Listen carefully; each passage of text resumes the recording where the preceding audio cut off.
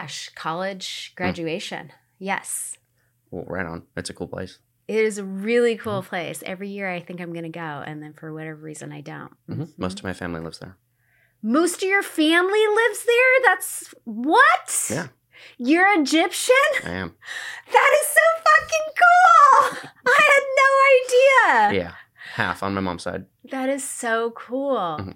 Oh my God. I mean, I really feel like I've had multiple lifetimes there. That's all I'm going to say. So, okay, I'm very excited about this. So there's so many things that we could talk about. Yeah. Yeah. Many things that we could talk about. Okay, so did you have family there? Did you visit like regularly as a kid? Did you travel there, or did you ever live there at any point? No. I visited twice when I was younger. I think when I was, 14 and 16. And it was an amazing experience. It was the furthest from home I'd ever been. And so, yeah, I have an enormous family, like more aunts and uncles and cousins and things that I can possibly ever get to know. So it's a bit overwhelming, but everybody takes pride in feeding you as much food as you can possibly eat. Like the Italians. Mm-hmm, they're very nice. Uh-huh. Where in Egypt? Cairo and Alexandria, and most of them live in a smaller place called Benha. Do you know how to speak the language at all? Only very little anymore. Do you understand it? A little. Okay. Mm-hmm. Yeah. So if you were to go over, you wouldn't feel totally out of water. Yeah, I know enough to learn Arabic in Arabic again. Wow. Yeah. That's really cool. Mm-hmm. Yeah, it was awesome to learn. I mean, of course, we came back to the middle of the forest in Washington State and had very little application for the language, so I've forgotten most of it. A lot of it, yeah. So you grew up in Washington? Yeah. Where did you grow up in Washington? Harstine Island. On an island? Harstine Island it's in the Puget Sound. It's in the very southern nook of the Puget Sound. Wow. On a farm in the woods. On a farm? Mm-hmm. Really? Yeah. Like what kind of animals? Sheeps, chickens, ducks, turkey, sheeps. We had goats. For a while we had horses. Like every kind of bird ever. Quail and pheasant. And, yeah. Wow. That sounds so amazing. Did you like it? I hated it at first. What did you hate about it? Well, I grew up in Southern California with a big chunk of that, large extended family around us at the time. Wait, you're from Southern California? Yeah. I didn't know that either. Well, I was born in Southern California. When I was 7, I moved to the island in Washington. And when we were in California, my mom has 8 brothers and sisters, and they've got kids. And at the time, we still had our grandparents there and a huge community of friends, and it was kind of amazing. And then something changed with my dad's work, and he had to start working in Tacoma and Seattle, so he moved us to Washington, and we left our family and community back in Southern California. So we hated it. It took a little while to really accept and appreciate living in a rural country type area. Being surrounded by forest and nature instead of people that like you. It took a minute. Okay. But I'm very glad it happened. Because Southern California is very different. Yeah. And it would have been a very different way of growing up. It would have, yes. I would not have been me, I don't think. Okay, so how did it make you me? Or you? I think that the solitude and connection to land and nature changed just how my brain developed. I love the outdoors. It makes me pretty sad. That's, that basically all of nature is being destroyed.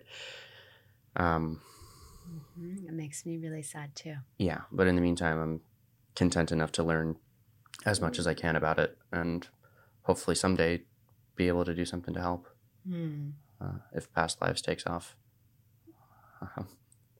I think you're already doing something to help. Yeah, I think so. It just maybe isn't as big as you want it to be yet. It's time to grow. Mm-hmm. Yeah. I'm going to slide and grab my tea here. Yeah, go for it.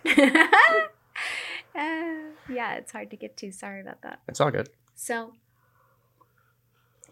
you grew up in Washington in a very rural area. Sorry. And how many brothers, sisters, who were your siblings? What did your family look like? Tell me more about that. Well, I have a mom, a dad, and a brother and a sister. Okay. I'm the youngest. My sister is the middle child, and my brother's the oldest. Okay. And is there a large span of age in between all of you, or are you kind of all compacted? We're 4 years apart. Each of you? So, they did it on time. Yeah. That's yes, cool. They did it on time. They actually planned it.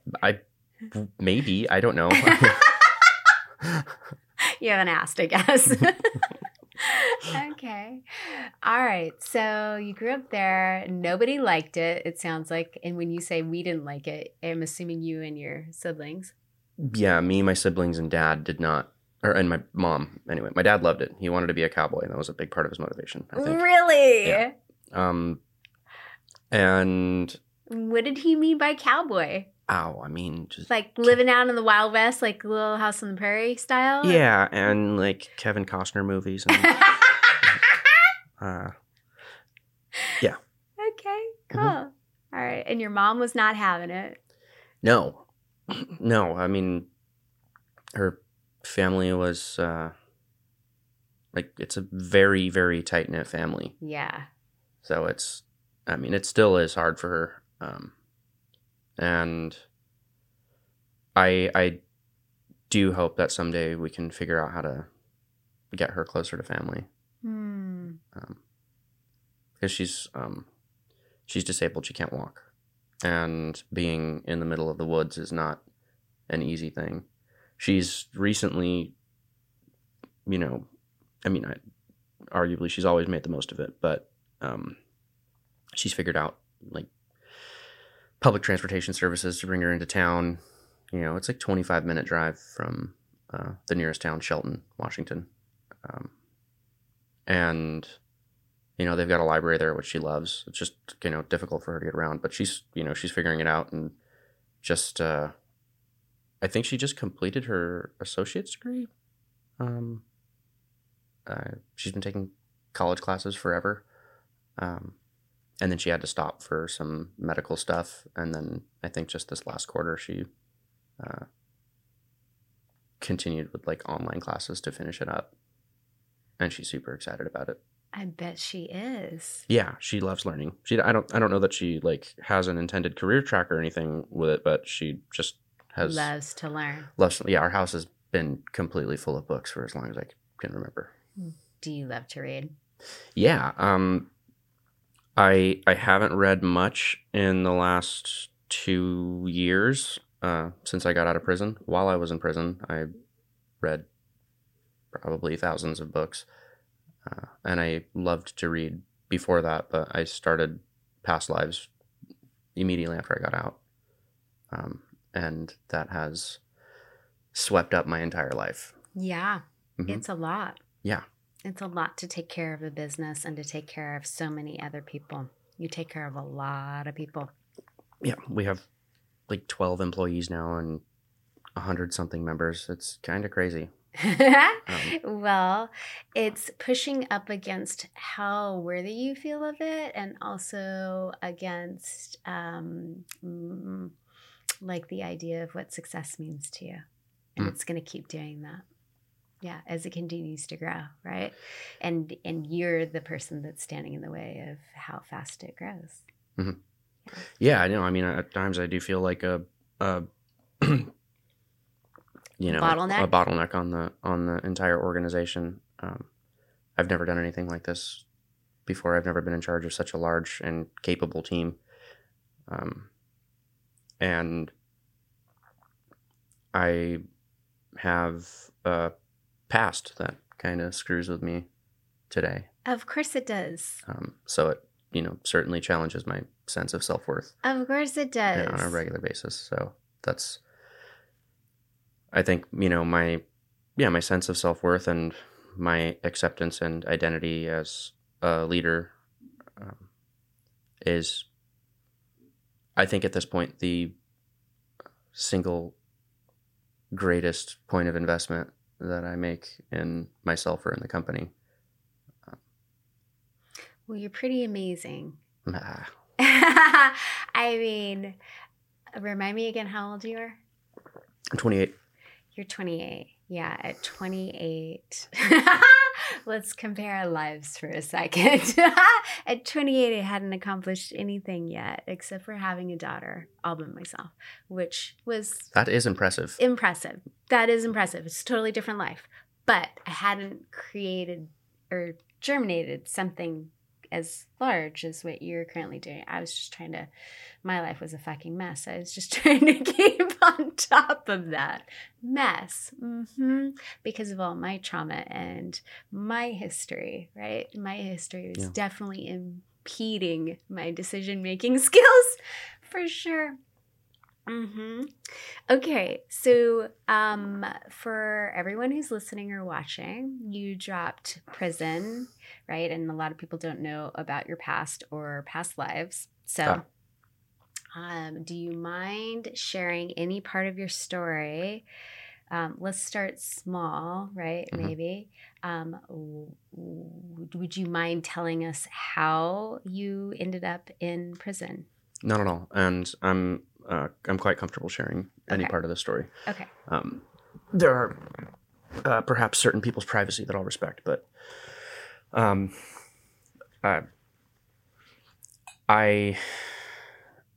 well, first of all, how much time do we have here? We have as much time as you want. Yeah. Okay. So it is a rough one. I accidentally took the life of one of my friends in a car wreck that I caused because I was extremely high on LSD. This happened in Ashland, Oregon in 2016. And because of that, I was originally charged with manslaughter in the first degree. And it was brought down to criminally negligent homicide. The difference being manslaughter indicates an extreme disregard for the value of human life, and criminally negligent homicide indicates just you're a fucking idiot and someone died. So instead of 10 years in prison, I ended up with a 80-month sentence with earned time opportunities and the chance to get into an alternative incarceration program at the tail end of my sentence to save a little bit of extra time. So that's how I ended up in prison. I got high on LSD and tried to kill myself and took out one of my friends instead. Do you mind sharing why LSD was the option? So, even before the accident, my mental health was completely deteriorated, and I was suicidal and paranoid. None of my executive functioning or ability to communicate or trust people was there anymore. I mean, I was very lost, I knew like I was going to die, or I was like something was going to happen. Like I knew that this could not continue anymore. I'd been holding on for as long as I could, trying to make it work in college. And I, in fact, tried to start my first attempt at a collective in the middle of all that before the accident. And that's what my friend was trying to help me get started. There was another person in the car with us that was also unharmed. I wasn't injured, and we met because of this collective that I tried to start out of my apartment in Seattle. At any rate, I was a wreck. And what kind of collective? So I've been dreaming on this idea of building like a small business centered collective for a very long time. It actually ties back to my family's initial move to Washington. So at one point, we all lived in a very like tight area within Southern California, and my parents were sort of the financial and emotional security of the rest of the squad. And when we moved, the rest of my family didn't have that support anymore. I mean, there was a time where, if somebody got into any kind of trouble or lost their job or, they would come to your family for help. Yeah, they'd come to us for help. And there were pretty regularly, mostly uncles,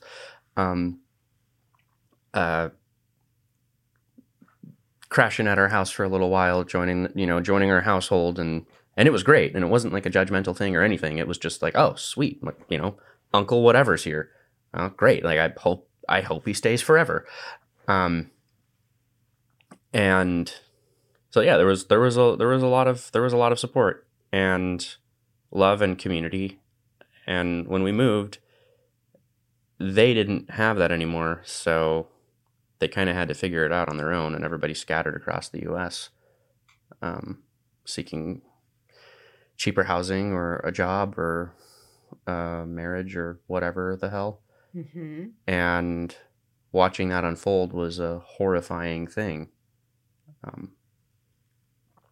The moment that we moved, like me and the other kids, we were devastated, and we were very resolved. Like, we're gonna fix this. We're gonna bring this back together. Like, no idea what the adults are doing. They're fucking crazy. Like, we need to fix this. And asking all the adults, what's going on? Why is this happening? Why would you all ever do this? Why would you scatter like this? This is insane. Well, housing is expensive and people need jobs, and we're like, well, let's just get one huge house. We'll just get a huge house and we'll live together and it'll be amazing. And then we'll always be around each other forever. They're like, that's crazy, kids. Adults need privacy. And also, like, we would need work. Well, let's start a business. Let's start a family business, and let's start a bunch of businesses, and it'll be this great thing, and we'll have a swimming pool, and it'll be great. Look at you with the vision. And I never dropped it. I know you've been trying to recreate that ever since. Yeah. Yeah, I know what community is supposed to feel like. Like, I remember it. Even though I was a kid, I know what it's supposed to be, and I know that most of what we have going on in the world isn't it. So, that was my, 7-year-old solution to the thing. And as I grew up and, I don't know, things on TV or things on the internet, started learning about communes and intentional communities and, different similar models. Holy shit, people do this. This is a real thing. I was always trying to create it too. Yeah. As a young adult. Yeah. I was trying to always get all my friends in one spot. I was like, how about you buy the house next door? And yeah. And Yeah, there's just an instinctive drive in me to create community. Yeah. Mm-hmm. For yourself and for other people. I see that. So I've had this idea, and it was very rough when I was young. And just from adults, I knew that the main thing that was missing is money, right? Yep. If you have money, then you can do whatever you want. Mm-hmm. And so I decided I'm going to become a doctor. Doctors make a bunch of money. I'll be able to help people while I earn a bunch of money, and then I'll be able to build my thing and, and bring my family back together. Is that what you went to college for? Originally, yeah. And I took my associates when I was 18 and went to the University of Washington in Seattle. And I at the time I was thinking I'm going to get a bachelor's in chemistry or something and go on to pre-med, however that would work. And right around that same time is when my mom started going through some horrific medical trauma that persisted for, I don't know, the better part of 5 years, and got a taste of malpractice and doctors and insurance and lawyers and real life, and realized I didn't want nothing to do with it. I didn't want a damn thing to do with the medical industry. And so I changed my intention toward engineering instead. And I had already been loaded up on science and math-based classes from the pre-med track. And I just needed to get electromagnetism and programming and some mathematics. And I think it really should have only taken another year or something to wrap up all of my prereqs, but as I said, my mind was pretty screwed at the time. So you mean just emotionally because of how much you were dealing with when it came to your mom? Yeah. And so I became very good at submitting hardship withdrawals and tuition reimbursements and taking classes and failing them and getting my money back so I could try again. And yeah, 2-year degree, or getting into my bachelor's program should have not taken that long at all, but it was another 2 or 3 years, actually longer, before I was 1/4 away from entering my electrical engineering program. And at the time, I'd taken a leave of absence from the University of Washington. My paranoia and everything was just too much. And I was in and out of some pretty significant mental health breaks for years. So I decided to take that leave of absence from the University of Washington and go back to the community college that I took my associates from. Just a smaller scene, know all the professors. Maybe I'll actually be able to have some friends that I see every day instead of just being one of 20,000 students or whatever it is at UW. 600 student stadium rooms, and it's not my vibe. Don't like it. Yeah. And I did. I made a little friend group there, and for a while it seemed like it was going a lot better until it wasn't. And this was where in Oregon? This was in Washington. Okay. Yeah, I'm not from Oregon at all.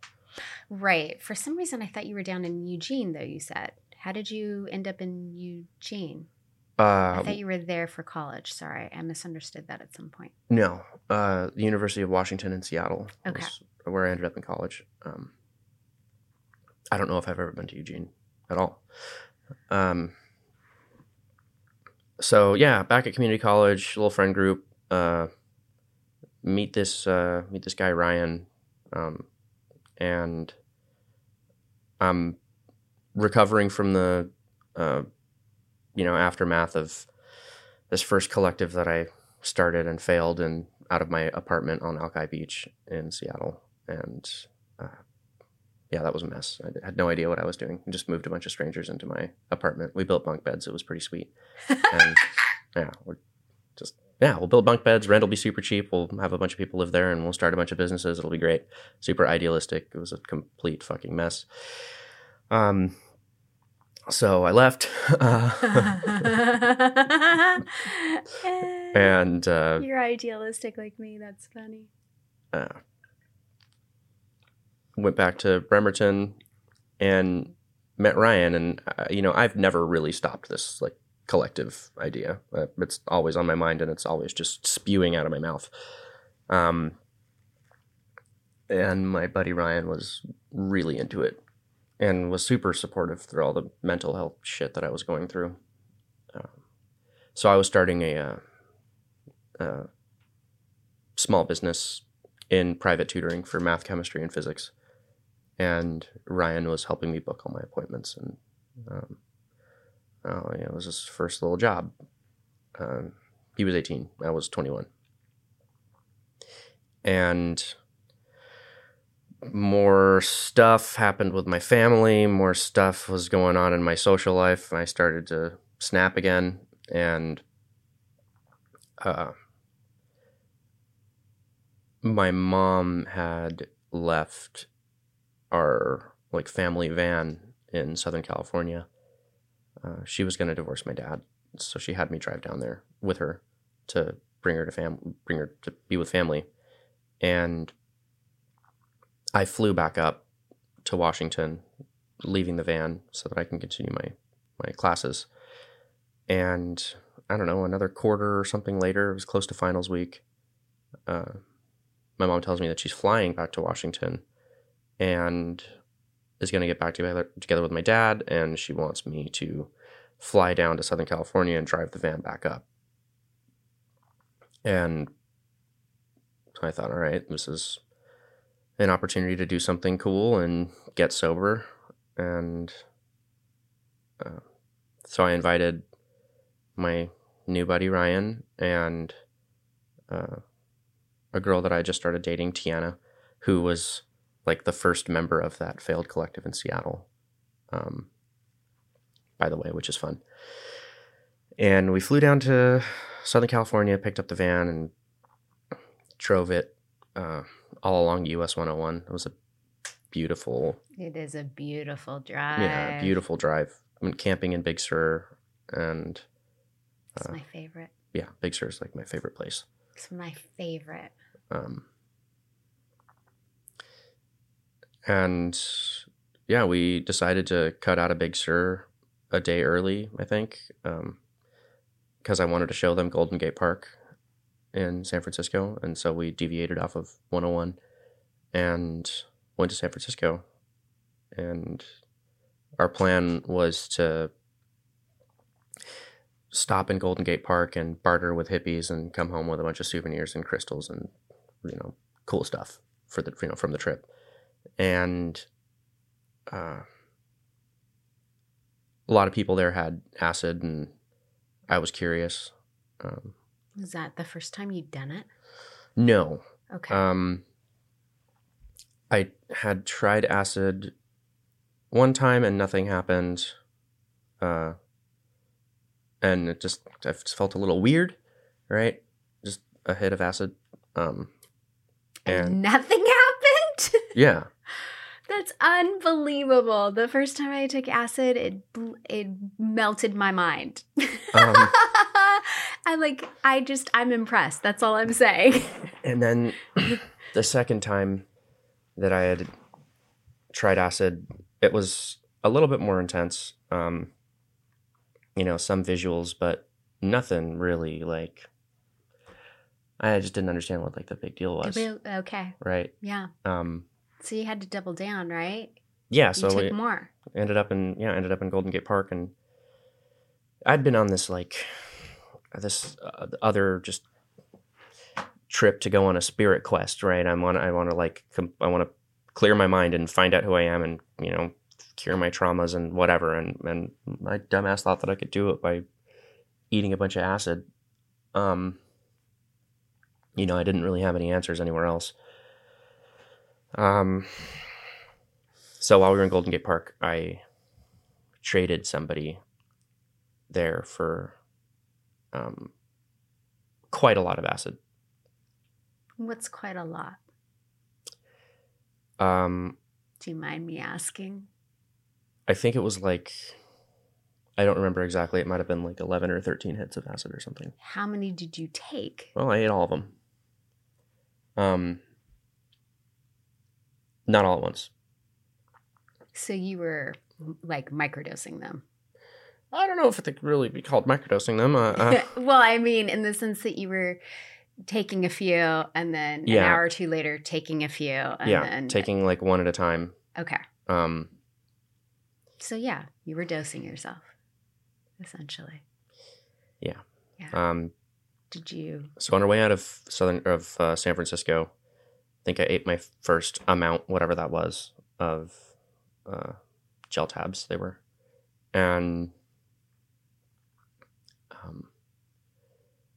I had a whole plan with Ryan and Tiana. Like, I've taken acid before, and nothing really starts happening for me anyway until like 2 hours later. So, Tiana, why don't you give yourself a chance to sleep, because you're going to be driving the rest of the way. And so we did that, and I drove us up north, and like literally still like nothing is happening, right? So I stop, we buy food at a grocery store, eat treats, and go continue going north. Stop at a gas station, get more snacks, fuel up. Still nothing's happening. It was probably like 3 hours at this point, and I'm like, all right, well, maybe the same thing's happening where I'm just like resistant to it. So I eat some more and continue driving north. And then I can tell that it's starting to kick in. I'm like, okay, cool. Pull over. Tiana gets in the driver's seat. At first I was going to go in the passenger seat, and then I changed my mind. I was like, I don't want to be anywhere near the front of this vehicle. And the back of the van was folded out into like a bed. There's blankets and stuff. And so I went in the back, and the acid started kicking in, and it was at first exactly what I hoped it would be. Yeah. And I was like at a pretty good place, a pretty intense place, but mostly it was just like, wow, things are so cool. Better take the rest of it, right? Because, yeah, I mean, more of a good thing is never a bad thing. Yeah, I mean, like when you're high. Yeah, like seeing cool visuals and feeling cool doesn't really make a spirit quest in my mind, right? Right. So you got to take it up a notch. Mm-hmm. Mm-hmm. And then it did really become amazing for a minute, and then it got scary. And we had come into view of Mount Shasta, which was stunning, covered in snow, full moon, stars everywhere. It was insane. And that was very high. So that alone was that was just a magnificent thing to behold. And then we started going through the pass, and it was really late. It was probably midnight or later. And there was so much fog, and there was a full moon, so it was all like illuminated quite a lot. And all I could really see out of any of the windows was just like bright white light. Mm-hmm. So it's made more intense. Like, this real driving hazard is made more intense for me by the fact that I'm tripping on acid, and I don't really understand that it's like fog and moonlight and whatever. I thought we died, or that something was terribly wrong, or whatever. So I have them pull over, and I get out and I do a 4-point inspection on the vehicle. Like, doesn't appear to be any damage on this thing, so probably this isn't the real van. And I'm like lost in somewhere in my mind, and I knew that I ate acid, and this isn't real, and I need to escape because I'm trapped in this like alternate universe, or I'm trapped in hell, and or something else, or I don't know. My mind just kept shifting around what this perception was, but none of it was good. Like I had to get out of it. I had to get back. I remember feeling that too. And the only way to go about that in my mind was to kill myself. So I asked them for the keys.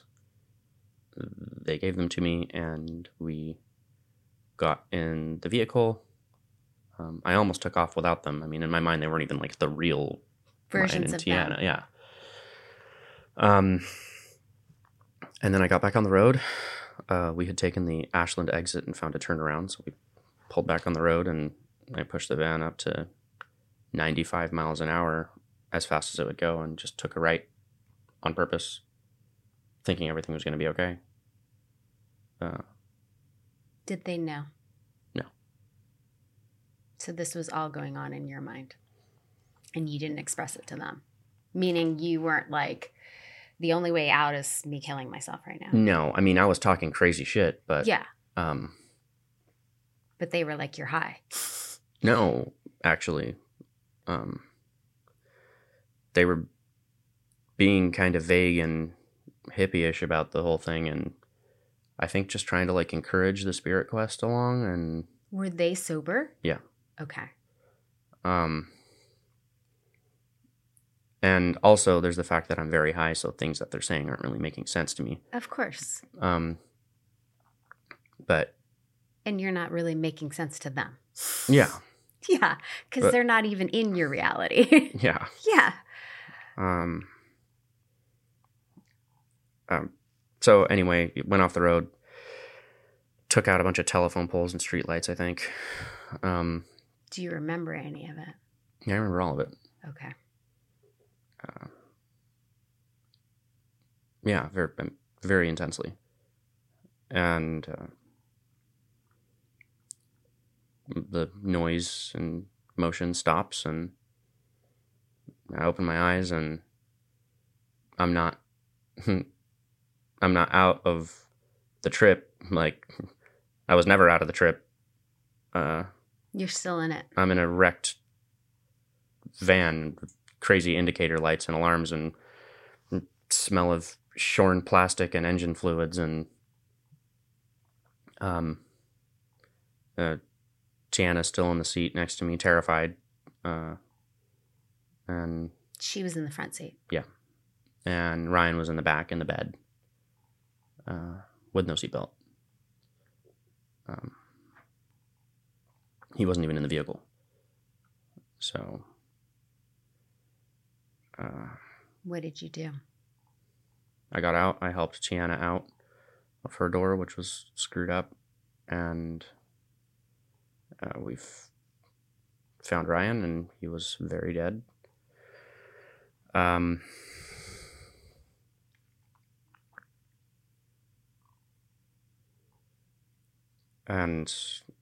at one point we were brought by ambulance to the hospital.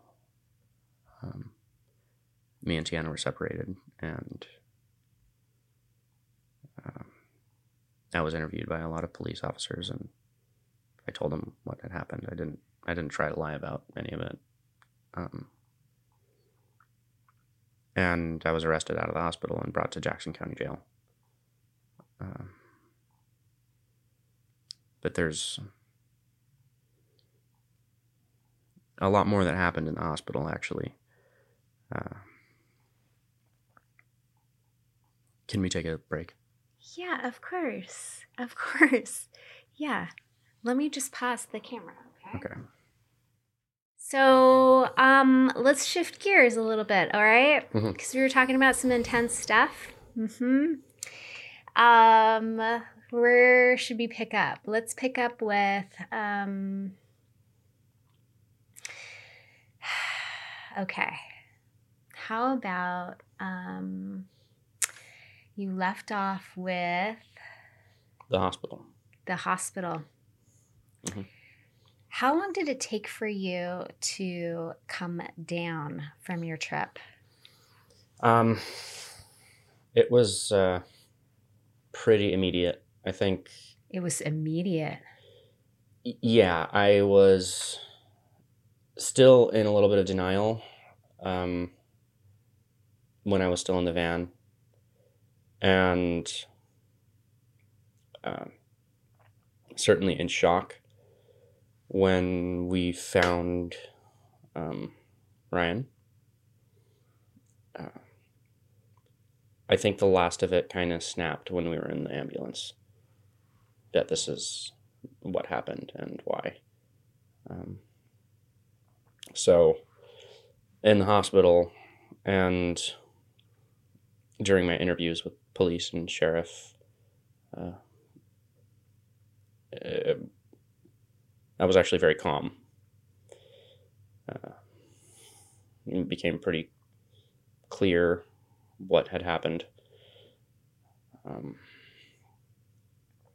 There was a pretty profound experience laying in the hospital bed between one interview or the next,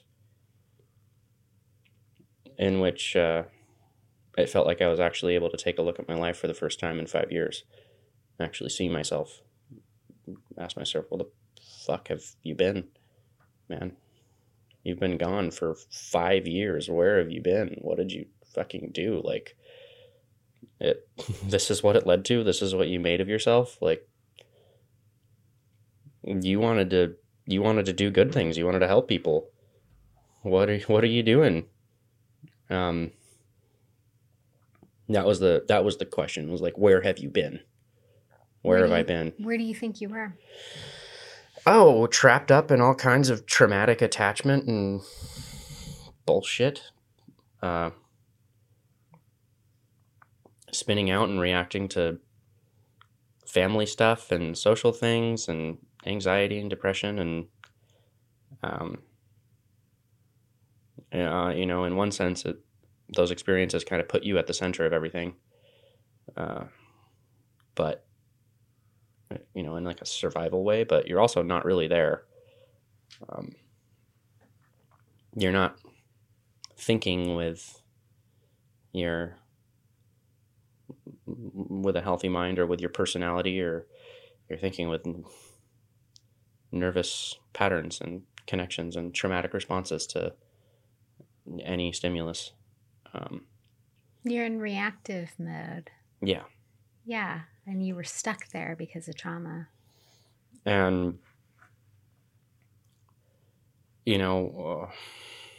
one would think perhaps that an experience like that leading into such devastation as, finding yourself responsible for the death of a friend,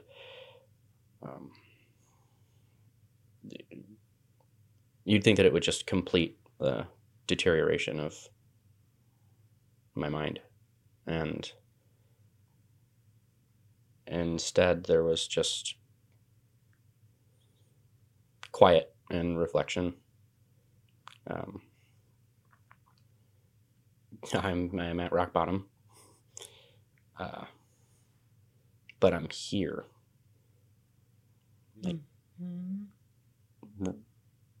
At that time, laying in the hospital, it was just me for the first time.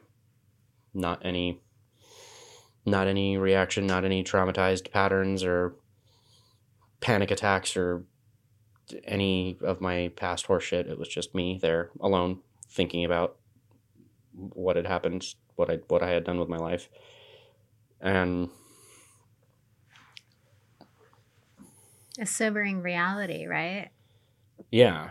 And of course it's a horrific reality to enter into.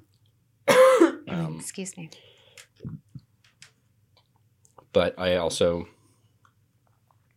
made some very important realizations that day. Do you remember what they were? Yeah. That I had no excuses anymore, that I have, like, now, for whatever reason, here, now, I have my mind back. And I I am surely traumatized by the accident itself and the experiences in jail and prison that followed, but it's different. And everything up to that point, up to the point of that accident, just evaporated. What do you mean? I swear it was like none of it mattered to me anymore. They were things that happened. And and I could choose what to do with the rest of my life. I am alive. I'm here. I have strengths. I have weaknesses, and I've had the same goal since I was a child. Ryan was trying to help me accomplish that goal, and he died for knowing me. And there's absolutely nothing that I can think of that would bring me any satisfaction other than to accomplish that. And to do that, I need to identify who I am, my strengths, my weaknesses, and leverage or mitigate them respectively to accomplish the thing that I'm here to do. And jail and prison was hard, but I learned so much about who I am, and I know why I'm here now. Whether or not that is like some predetermined like divine plan or whatever, like I for myself at the very least have chosen a path, and I don't need anything else. I don't need to be a doctor or an engineer, or I don't need to join the French Foreign Legion, and I don't need to be a professional surfer or whatever the fuck. I have a very clear thing that I want to do, and I'm going to do it. And I'm going to jail, or I'm going to prison, or whatever the hell is going to happen. I am going to do this. My life in prison was a hell of a lot easier than the few years preceding it. Really? Yeah. Why? Because I had my mind, and I understood myself and how to stay in my lane, how to navigate as me, as with my skills and talents and the abilities and resources that I have.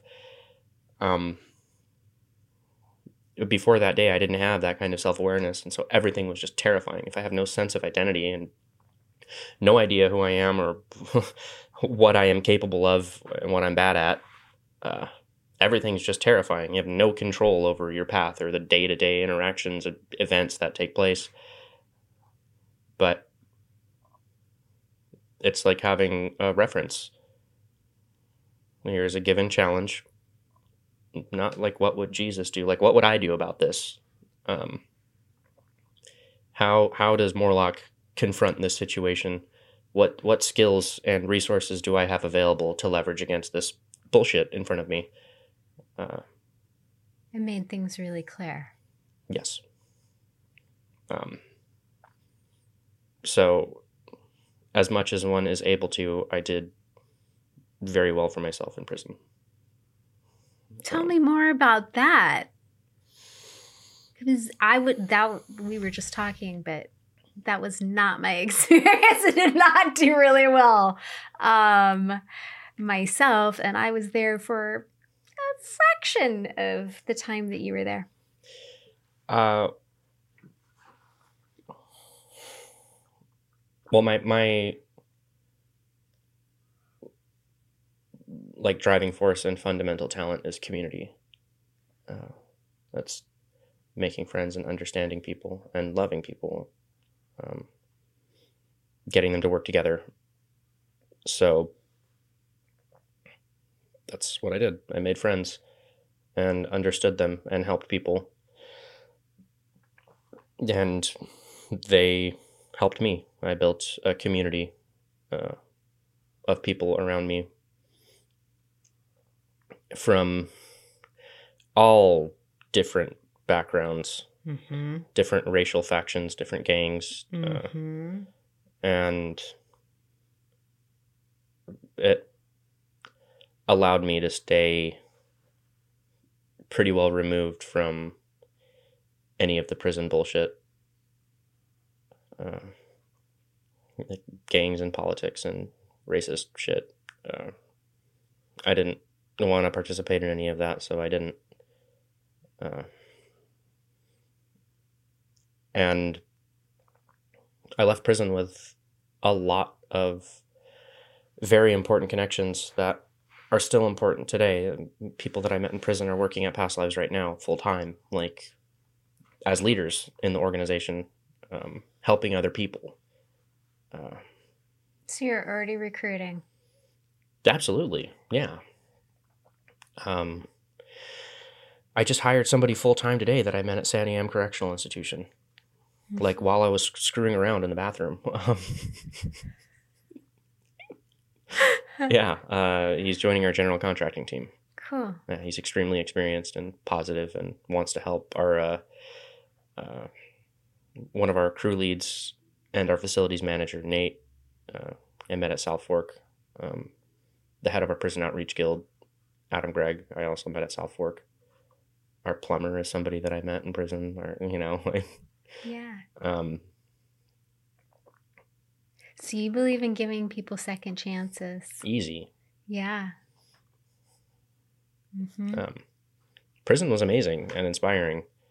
It, really gave me the opportunity to understand myself and then encounter challenges within my character and not anything else. The only thing that I had in there was myself and the resources at my disposal. And there were some terrifying things. There was fights and violence and all kinds of political drama and gang bullshit and cops and a lot of stuff happening all at the same time. It is a richness of complexity in there. Intensity. Yeah. I've never been in such intensity in my entire life. It's like a pressure cooker. I don't know about your living environment, but I was like in a gymnasium. What I would attribute to a gymnasium. Like a dormitory, like a bunch of bunks lined up? With a ton of bunks, probably at least, if I had to guess, 100. I probably knew at the time 100 to 200 women. Yeah. Which is never a good idea. Yeah, that's a women, a whole bunch of women together with all kinds of fucked up trauma. And yeah, I think I was one of 4.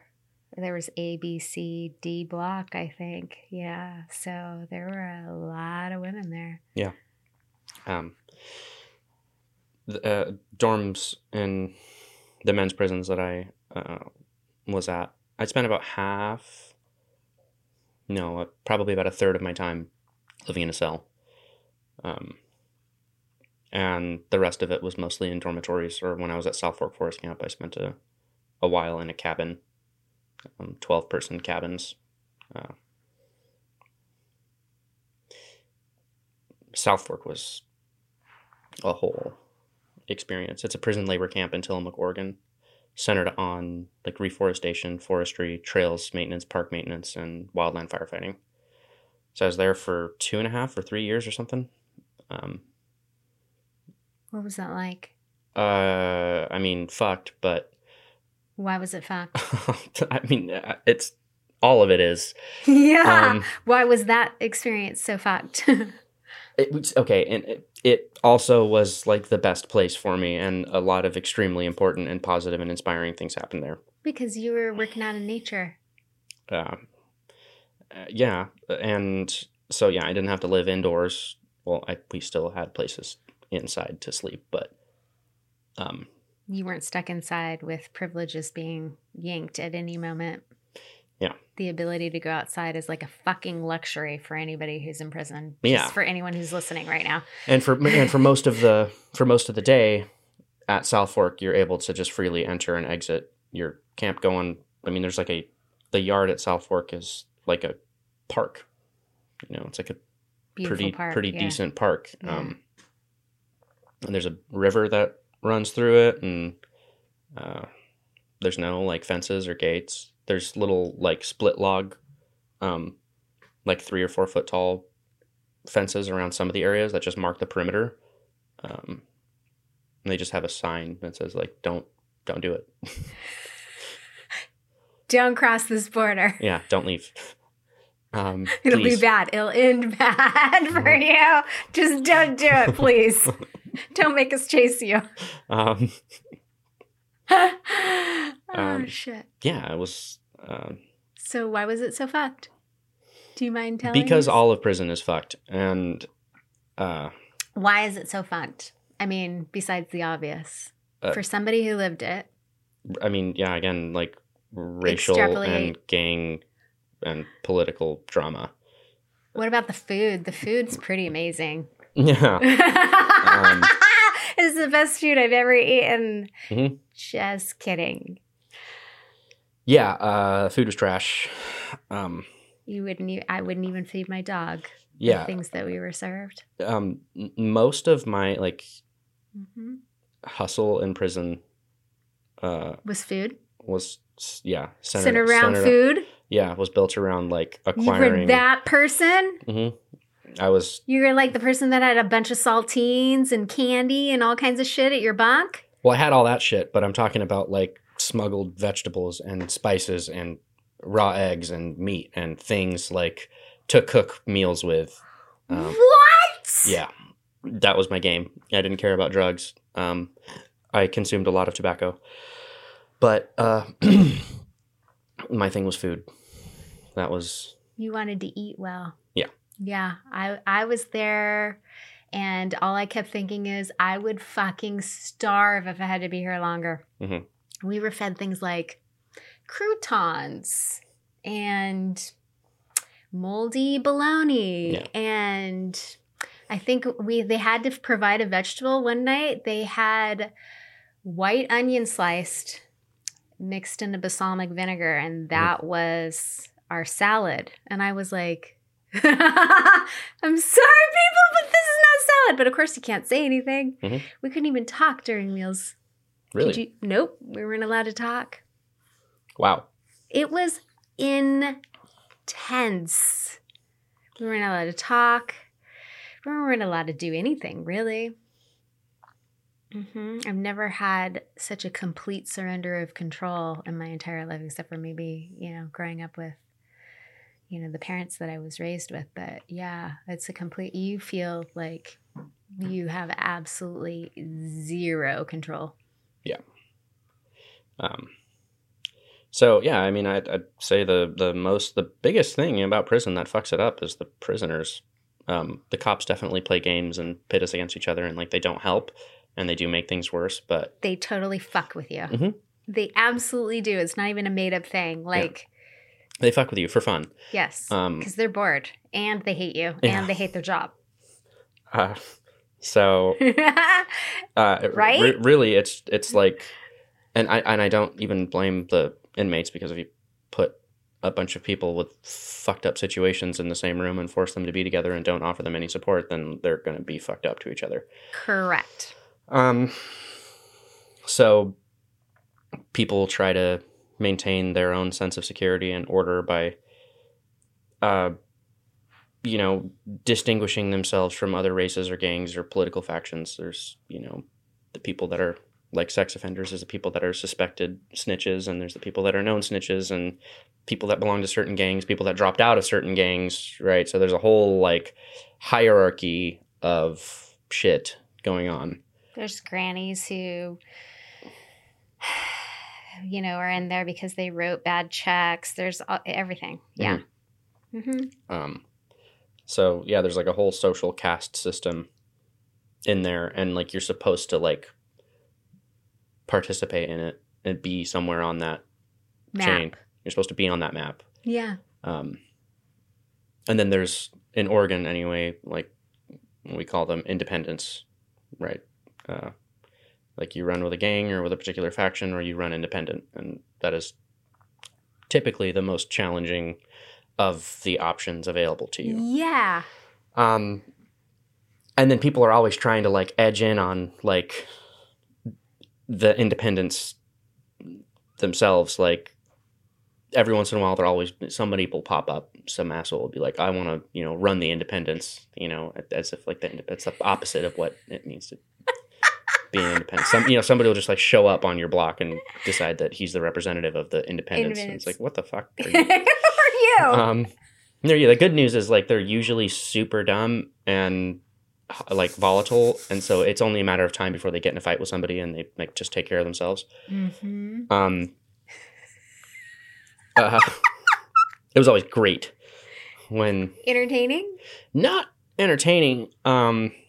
It's sad, but it's like, wow, this person's been a problem for all of us, and they've just worked themselves right out. Yep.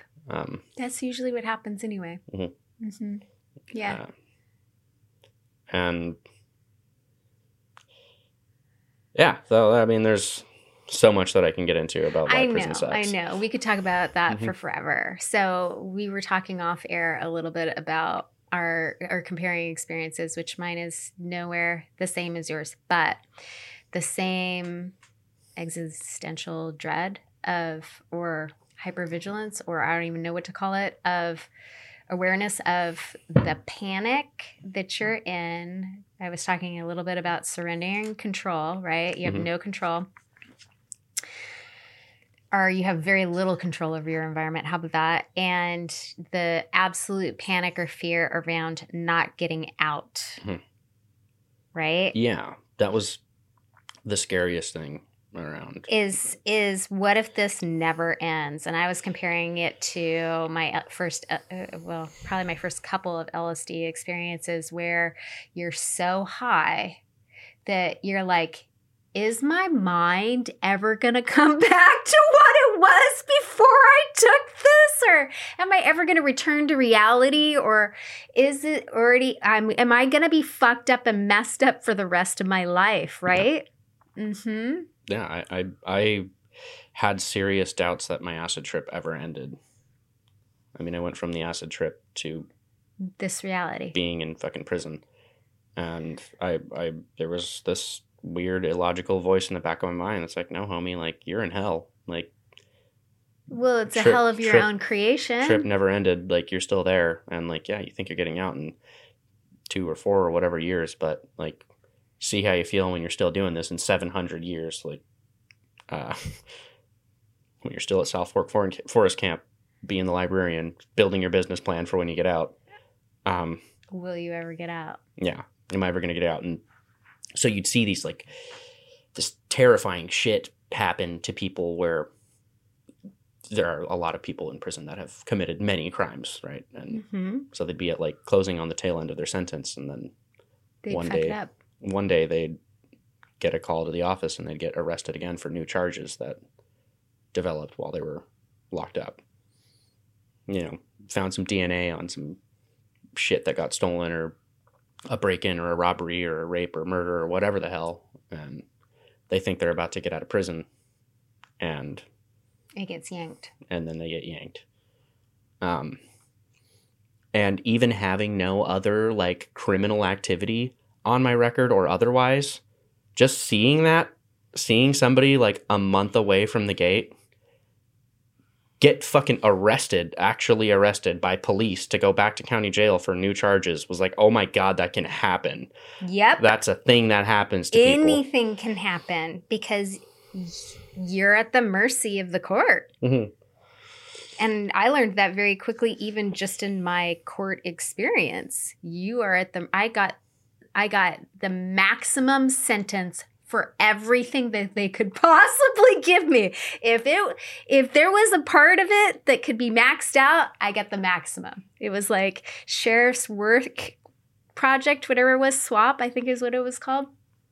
I had to work on the side of the road. Mm-hmm. 90 days, you're going to get 90 days. Like, they were so pissed at me. They were so angry about me and my privilege and, yeah, who I was and the fact that I was being reckless on the road. Mm-hmm. They really wanted to teach me a lesson. Mm-hmm. They really wanted to teach you a lesson. So there was at the end of my sentence, I was applying for the alternative incarceration program, which is some bullshit, like 6-month program that you do. And then when you finish that 6-month program, the rest of your sentence falls off and you get to go home.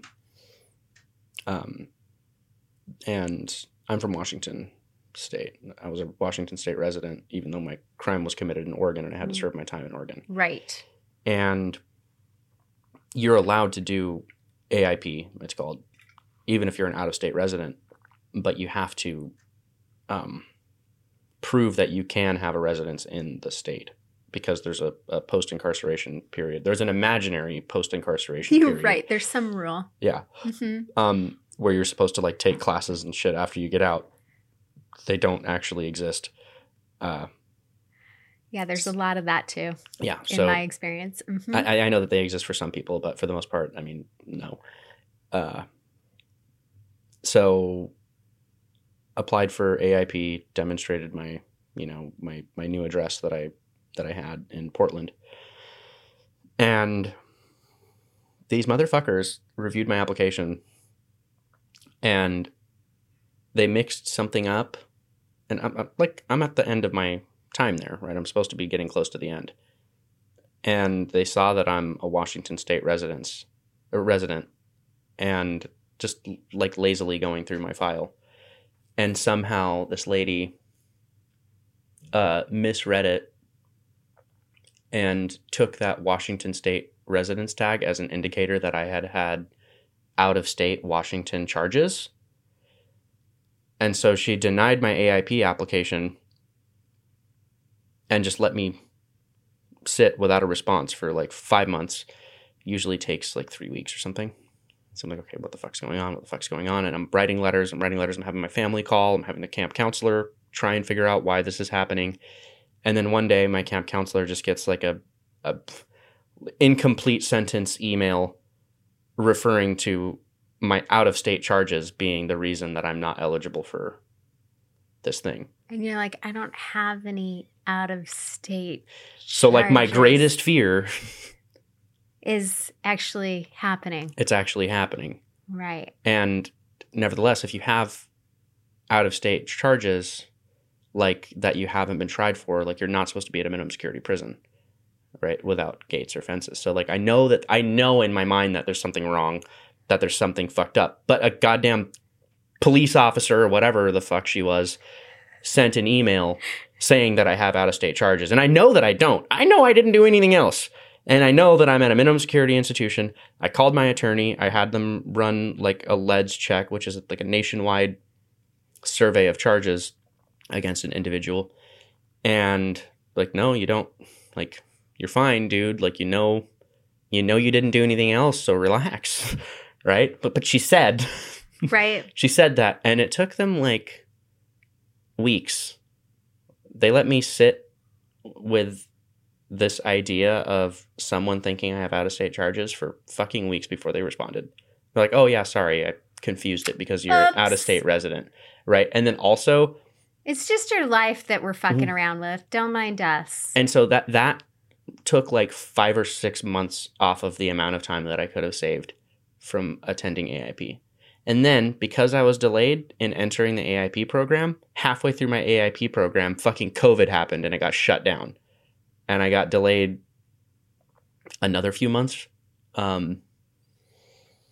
So all of these different little things going on, yeah, I thought I was never getting out. I thought this is what hell is. It's just like this insane bureaucratic little nonsense and clerical errors and shit. It is. That is the closest thing that I've ever come to hell on earth. It was of my own making for sure, but I would say the prison system and, yeah, the court system is a living hell that you never want to get messed up with or involved in because it's not for you. Yeah. I mean, you're lucky if you have an attorney that's for you, but otherwise, it's not for you. Especially if you've done anything wrong. Right? Yeah. You're immediately seen as flawed and you're immediately seen as a bad person and you're shamed for that. I think you're seen as a resource that point. I think at the point that you commit a crime that they can book you for, then They're leveraging you as Yeah, a resource. they're leveraging you as a resource, or at the very least, using you to mitigate economic costs. And there's some people that are real happy about it. I would agree, because it keeps a certain amount of our population controlled or under their control. So you got out amidst COVID. You'd read 3,000 books while you were in prison. I don't have a number, a specific number. I'm teasing you. And you'd been studying up for creating this community your entire life, and you finally get out, and it's COVID. Mm-hmm. And you're in the midst of COVID, and you're starting to build the thing that you've dreamed about or tried to create your entire life. And how did that go for you? So a lot of people were freaking out about COVID and how it felt like prison, not being able to do this or that. And you're whatever. like, I'm sorry, but no, this is nothing like that. Like the quality of my life improved so dramatically, going from prison to even the middle full swing of COVID. Same. Yeah. I was like, I can get through anything now. Mm-hmm. I've been preparing for COVID my entire life. Yeah, and in reality, I think that I think that COVID was actually the perfect time for me to try and pull something out, or pull something like this off, because people were desperate for community. Like, even if it meant social distancing and doing all the things, like, which, we stuck to.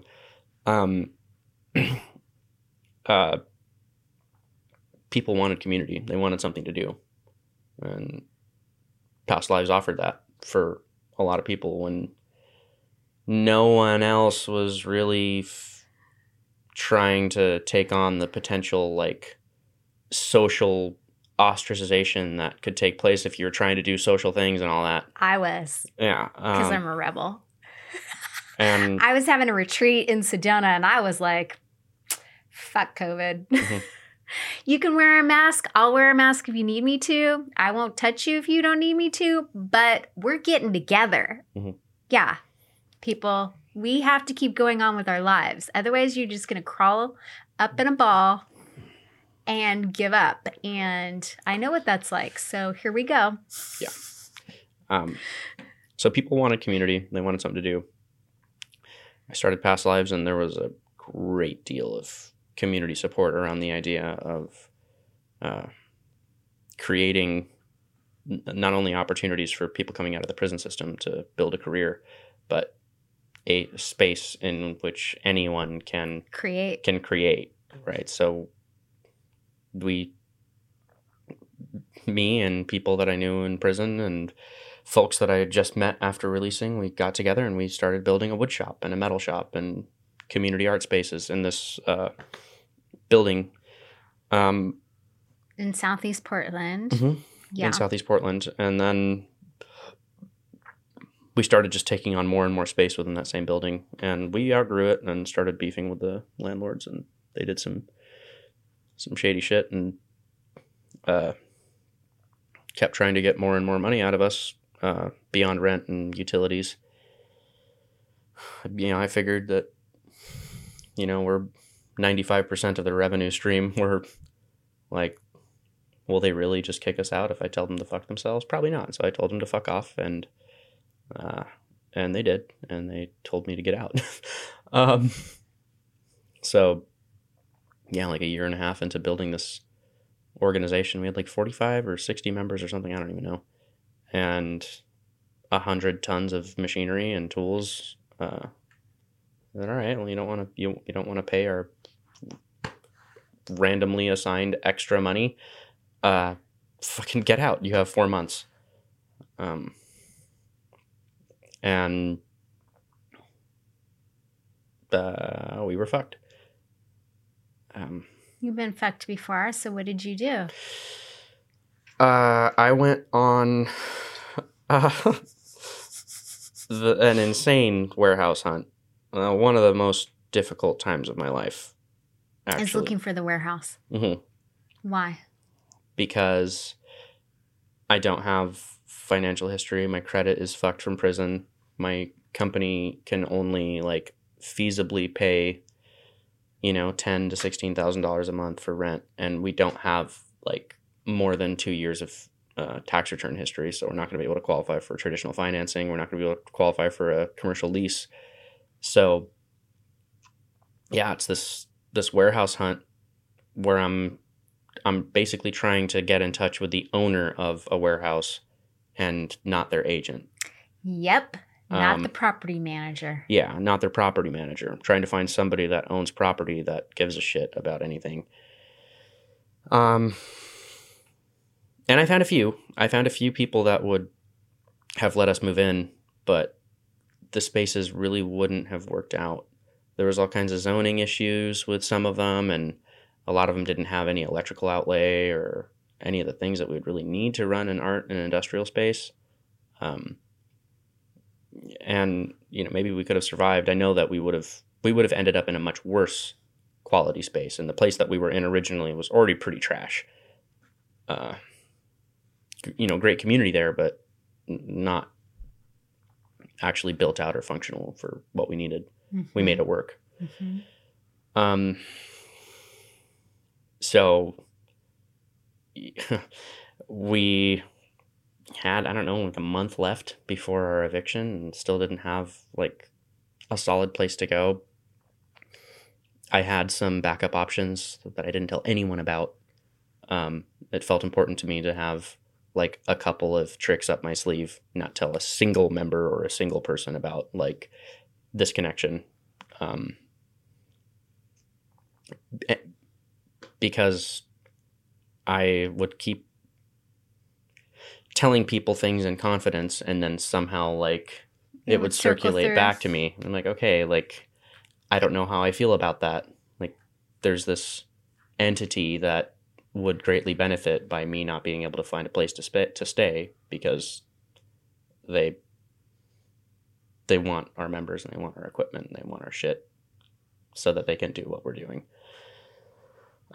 Which is what, you know, their offer was. That's a whole confusing thing. I mean, they could have just fucked us completely if they wanted to. They didn't have to give us 4 months, I guess. It's a very complicated thing that I still don't understand. Thankfully, you stepped away from it and you found a different solution. Yeah. And so you started Past Lives.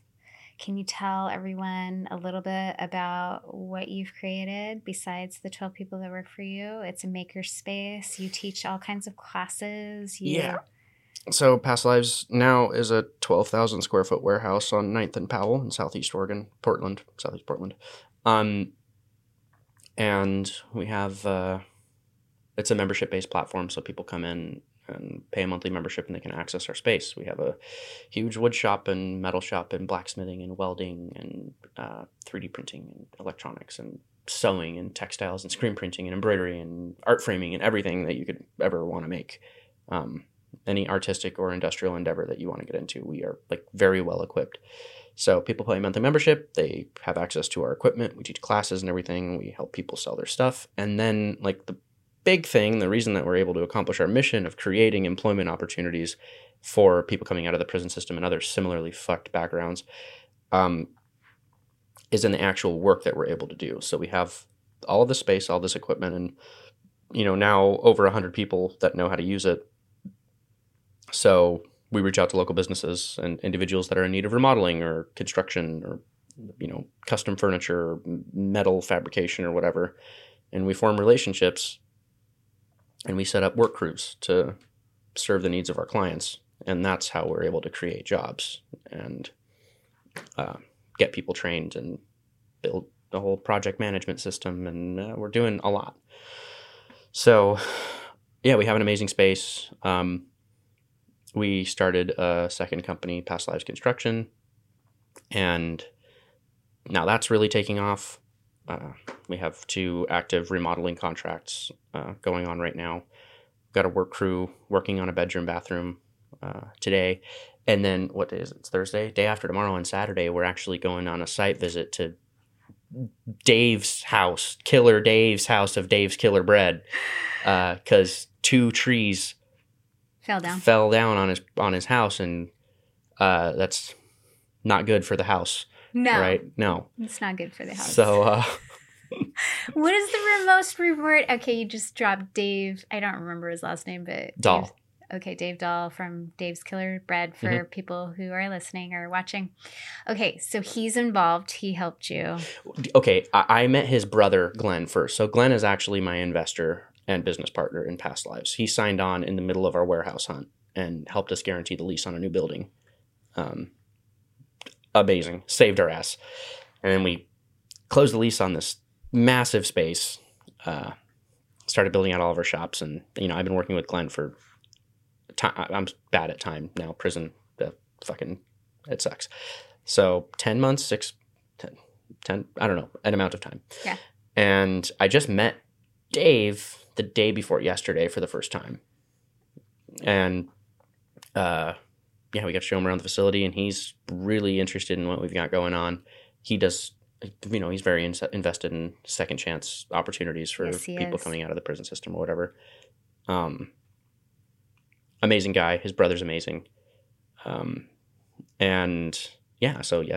before yesterday, I walked him out of the building, and he introduced me to his wife, and they told me about these trees that fell on their house, and can you guys fix this? Yeah, we can. We can. Like, we have such talented people here. Yeah. People pay us to be a part of this thing and access our, resources. So we have an amazing network of makers and workers of all different skill sets. Right.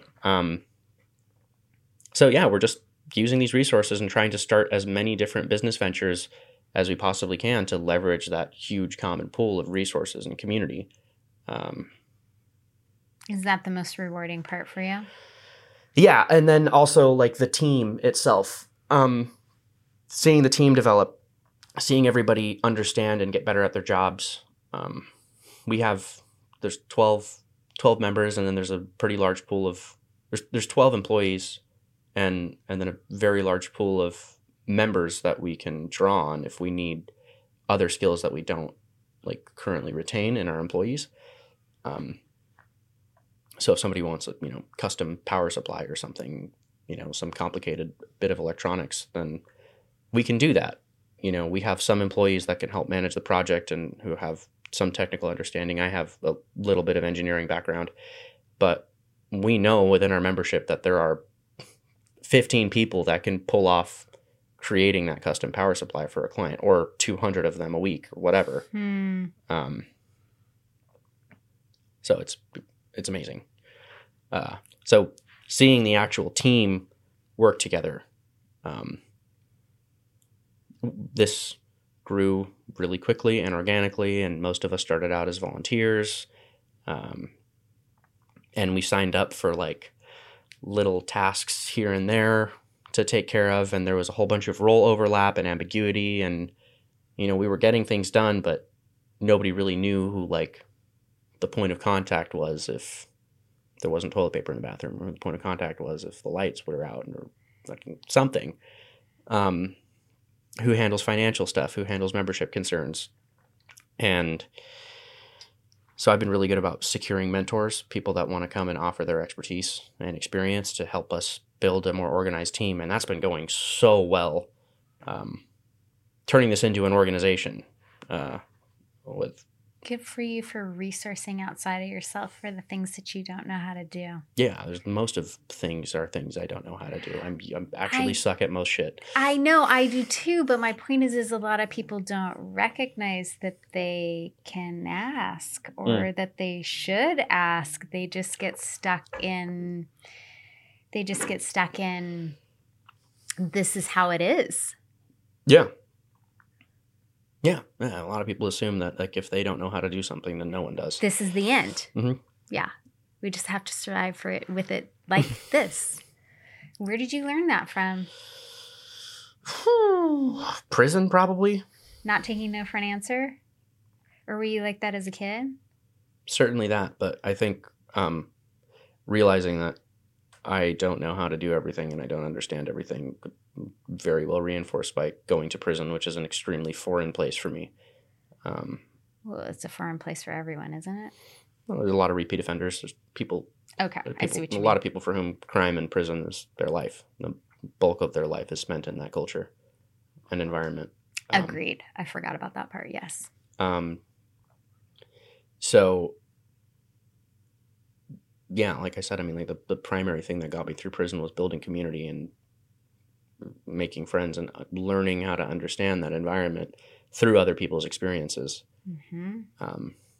So that was humbling. I think that's the way you survived. Yeah. Mm-hmm. I mean, and at first, It's through connection. I didn't have that fully figured out yet. Mm-hmm. And I got my ass beat a few times.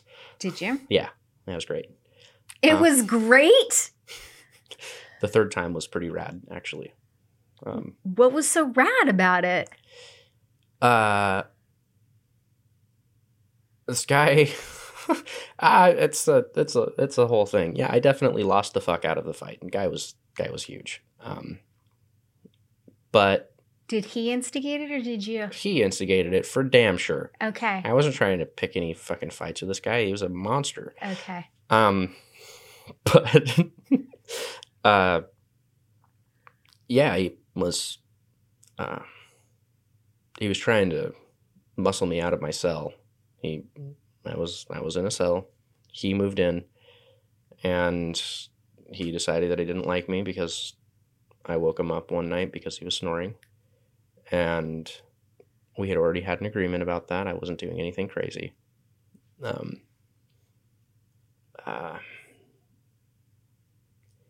And he told me that by the time that he gets back from breakfast that he wants me to be ready to leave the cell and go tell the cops whatever I need to tell them I'm going to commit suicide or whatever, to get removed. And he came back. I told him, I'm not going to leave, dude.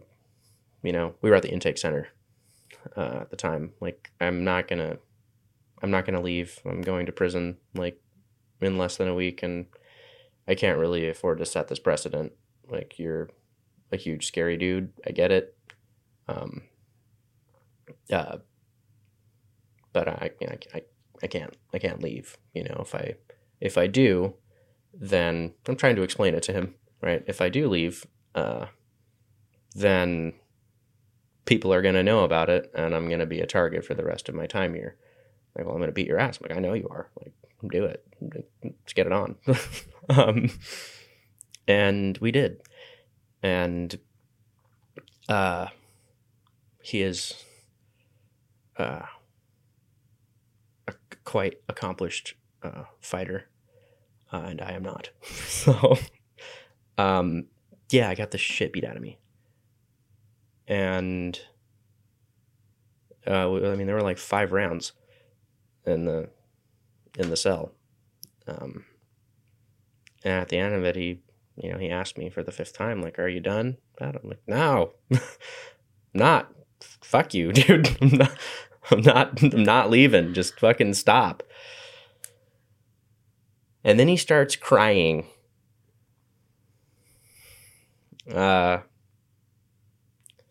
Yeah, the dude starts crying and apologizing to me.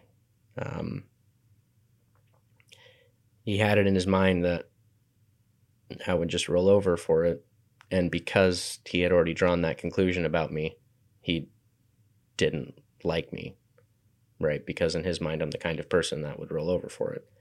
But because I didn't, he respected you. He just realized that he had hurt somebody that was worthy of respect in his, fucked up shit. He tells me I'm 37 years old and I should be able to handle my problems better than this. I'm so sorry. Like, don't worry. I'm going to tell everybody what happened. I promise you this is a good thing. And it was. It was the last fight I ever got in.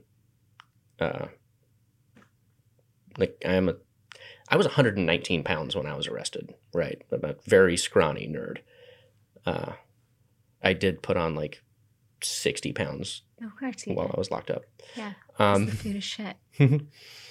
Well, no, I mean, I actually. Oh, yeah, you got good food. I forgot about that. No. It wasn't about the food. I mean, I exercised a bunch. Like, I got pretty into weightlifting and volleyball and track and everything that I possibly could to become physically fit. I was certainly tired of being 119 pounds. That was annoying. As a 6 foot tall man, that's not. It's very thin. It's very thin. Yeah. But, yeah, no, I was a scrawny little ass in the beginning there, and, but everybody outside, because he had gone outside, at breakfast and ran his mouth about how he's gonna, kick this nerd out of the cell, and then the doors opened up again during day room, and people are walking by, and people literally said, "Oh, well, he's still there." Like, what happened? And, to his credit, like, he went out and he told everybody that he's a fuck up and that they shouldn't fuck with me or else he'll kill them. And so he was like your bodyguard. Fucking, I guess. Or security. Earned security. Yeah. So the whole thing was, like, kind of hilarious. That's why you were laughing. Yeah. And, me and him ended up writing. Was it worth it? Yeah. Easy. Where'd you become so fearless? I think the day of the accident. It's, yeah, the day of the accident. I will navigate things the way that I have to. I will do it. Whatever it takes. Yeah. Mm-hmm.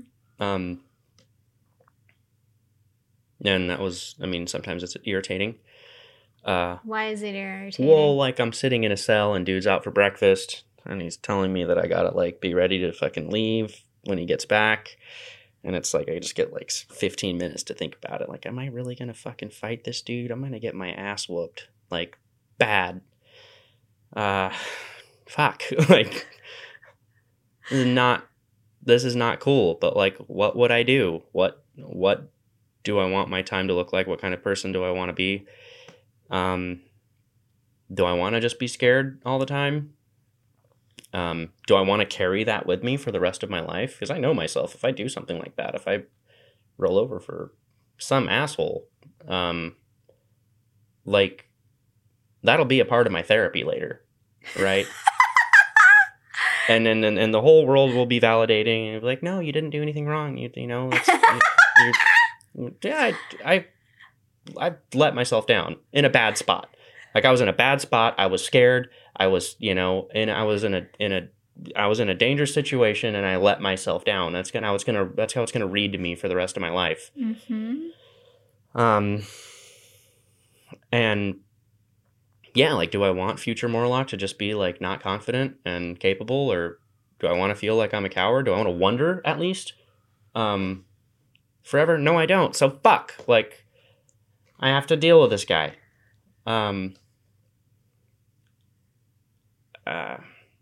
You're really brave.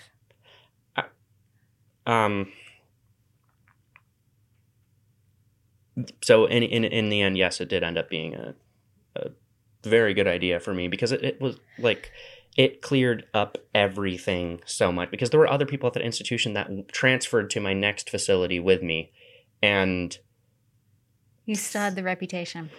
Yeah, and it's not that I had, like, a reputation of being a badass or anything like that. Like, I got my ass squarely whooped. But, like, at the very least, it's going to be, like, it's all about annoying respect. And embarrassing for everybody involved if we have to get into a fight, because I'm not going to, it won't be free. And no, I was never a tough guy, and I never wanted to be. But I could stand to get my ass whooped, I guess.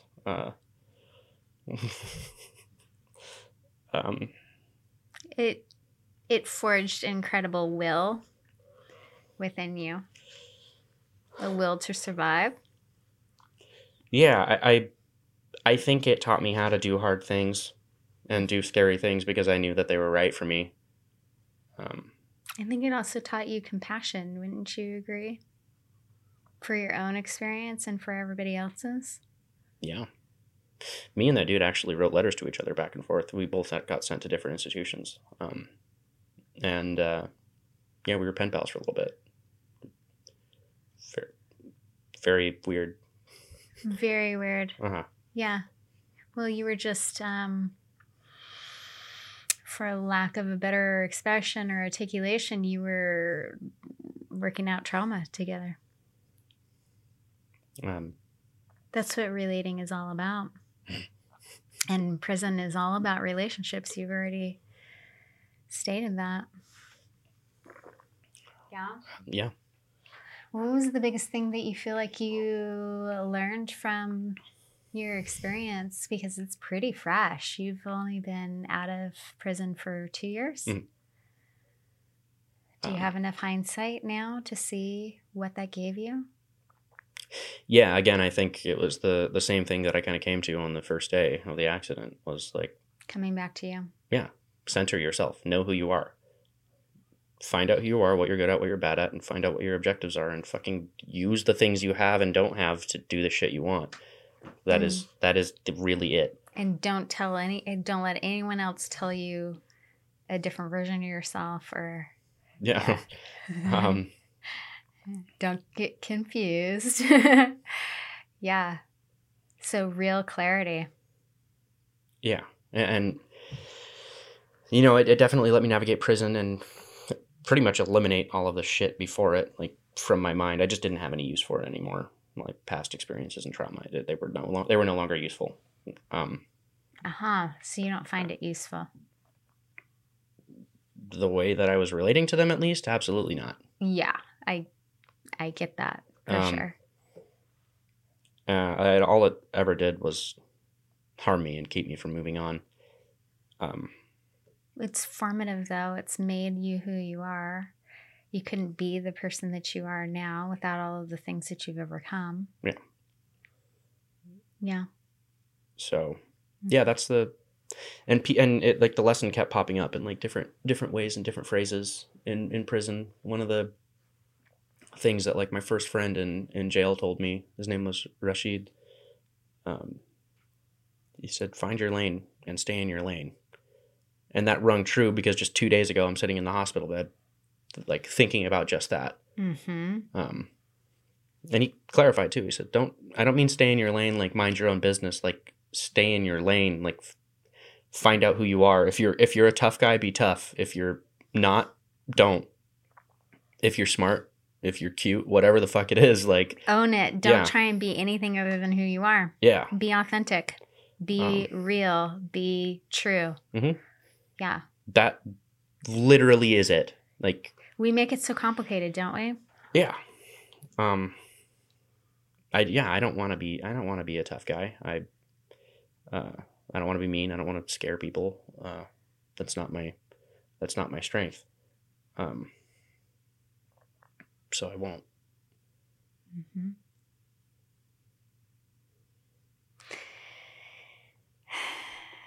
I don't know if I have any other questions. Let me see.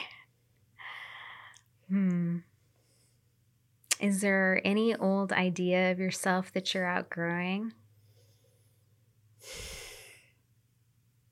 Any old idea of myself that I'm outgrowing? I'm certainly challenging a compromised perception of my own self-worth lately.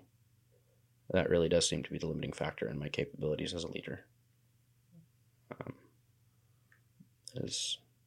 Do I deserve to lead?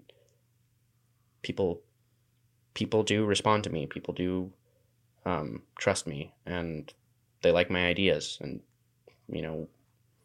me, and with their help, we're able to build a pretty tremendous organization in a very short amount of time. But, like, am I really worth that? So every time that there's this, like, period of growth that the organization needs to take, it requires a pretty grueling, excruciating amount of growth from me, right? It always involves sacrificing pride or fucking working harder or being more scheduled or trusting people more or whatever it is. There's so much pressure on me to grow as an individual, to serve the organization or the company. And I've spent the last couple weeks, especially because there's some really tremendous growth happening right now with the development of the design build, like construction firm that we've started, and the number of people that are involved. I've recently hired an internal operations manager to manage all of our department leads for marketing, finance, facilities, IT, classes, but all the stuff that's like focused on the building Operations, yeah. So that I could focus on external ops like sales and construction and manufacturing, subcontracting. I'm good at meeting people. I like people. I want them to be a part of the thing. And when I can focus on that, I can do a really good job of it, and I can create a lot of money for the organization, and I can thereby create opportunities for people that need them. You are really good at that. Yeah. But do I really deserve that kind of excellent team?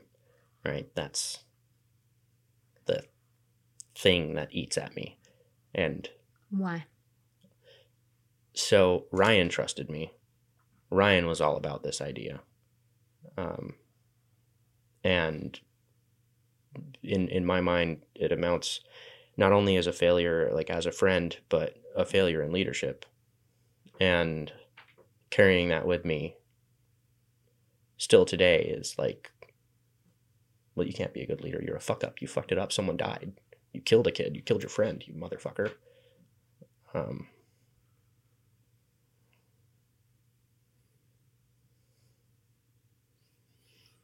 Can you forgive yourself? Not yet.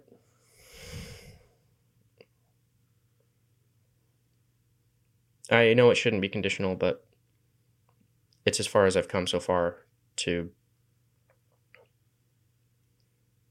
know that I have a thing I've got to do before that can fully happen. I don't. Do you feel like you have to redeem yourself? I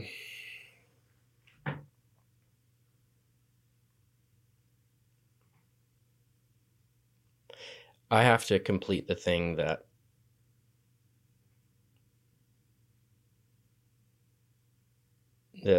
Ryan was trying to help me build. I need the organization to break even without investor support. I need it to become profitable so that it can take care of itself. I need to hire strong staff so that no matter what happens to me, the thing will be fine. The community will persist and be able to grow and develop and expand and multiply, whether or not I'm alive to experience it. At that point, I think that I will feel okay about myself. That was the dream. The dream. That was the promise that I made to Ryan after he died.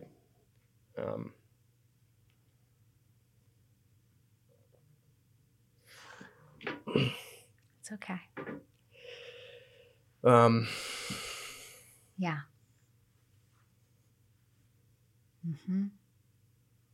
I understand. I still think you're really brave. And I appreciate you being so vulnerable. Thank you.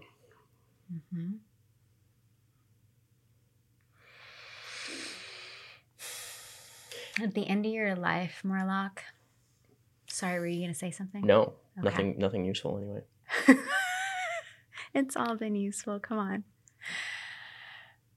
At the end of your life, is there anything that you want to be known for standing for or have given to this world? Community. I think in our current system of capitalism, that community is dying. I think it is dying. And what's taking its place is a horrific amalgam of individualism and social media and shitty jobs and destruction of environments and consumerism, and it doesn't do anything for anyone. It's a weird, self-perpetuating, autonomous machine that like everyone's a part of and no one's driving. And I want to build something that at least has a chance of helping to combat that. It's admirable. It's a really big gift to the world. Yeah, and it's working. I know it is. So you're trying to provide connection and a way of loving others more, and probably a way of loving yourself more. Yeah. I want people to understand that they do have worth. There is a place for them in community. That the way that we're living right now is not natural. It's not how we're supposed to be. It's not how we evolved. And because of that, we're alone. We're not supposed to be alone. We feel unsafe. As my friend Andrew says, like, it is unsafe to be alone on a biological level. If you're alone, somewhere in you, your body knows you're not safe. So we're all anxious and fucked up, and we think it's our fault. And all of our self-worth is compromised, not just mine. You know, you don't have to be an ex-convict. It's just a universal and pervasive thing. I know very few people that are actually happy or who claim to have any self-worth. I know centimillionaires who are dealing with very serious self-worth challenges. Yep. Doesn't matter who you are. And I think at the root of it, it's that we don't exist as a part of a community. We exist as individuals in a system that just evolved somehow. I don't know. Empire and capitalism, self-perpetuating pockets of power, and it doesn't do anything for anyone. Yeah, it's definitely shifted significantly since I was born in the 70s. Yeah. The idea around community, or the idea around connection. In some ways we're so connected, but in other ways we're not. Yeah. And we lose our sense of connection, or our sense of purpose in this world, or why we're here, or it's a lot of people who feel lost. Fucking everyone I know. The 12 people that are working full-time at Past Lives are the 12 like happiest and most inspired people I've ever met. It really is an amazing thing to build something so fucking huge and rad with people you care about. Yes. And like all of us recognize how much each of us has grown in our roles and in our jobs. It's super fulfilling. Yeah. It does feel natural. It does feel like the way we're supposed to be a part of community. We each do have a place, and we support each other. It's like family. Yeah. Yeah. It's chosen family. I still hope I'll be able to bring all my people back together someday. I'm not, quite wealthy enough to pull it off, but most of my family members aren't happy. It really is just like economic circumstances that are preventing them from being able to be together again. They're still trapped in it 21 years later. They're even more scattered than they were before. And it's just fucking money. And organization. What we're proving right now with Past Lives is that you don't really need that much money if you can get organized and trust people and have communities and positive systems. Like, you can pull off crazy shit. We're a bunch of broke ass artists and criminals, doing something rad and legitimately. It's like, but you're more powerful together. Yeah. Yeah. So it's totally possible, and you're proving the impossible possible. And it's silly because I just really think it's just the way that it's supposed to be. I think that these drives and systems are encoded within us. We know how to act. There's just extremely significant survival pressure from empire, essentially. In society, yeah. Mm-hmm. Yeah. Thank you so much for sharing. Yeah. Is there anything that you wanted to ask me that came up along the way? You want to have that drink? Sure. Yeah, but let's turn off the rest of it and finish up for today. Does that work for you? Yeah, absolutely. Okay. Thank you so much for coming and sharing your story with me. I really appreciate it. Thank you for sharing it with anyone who's listening or watching, and I appreciate you. I appreciate you too. This is an amazing space and a really cool thing you're doing here. Thank you. I really appreciate your support.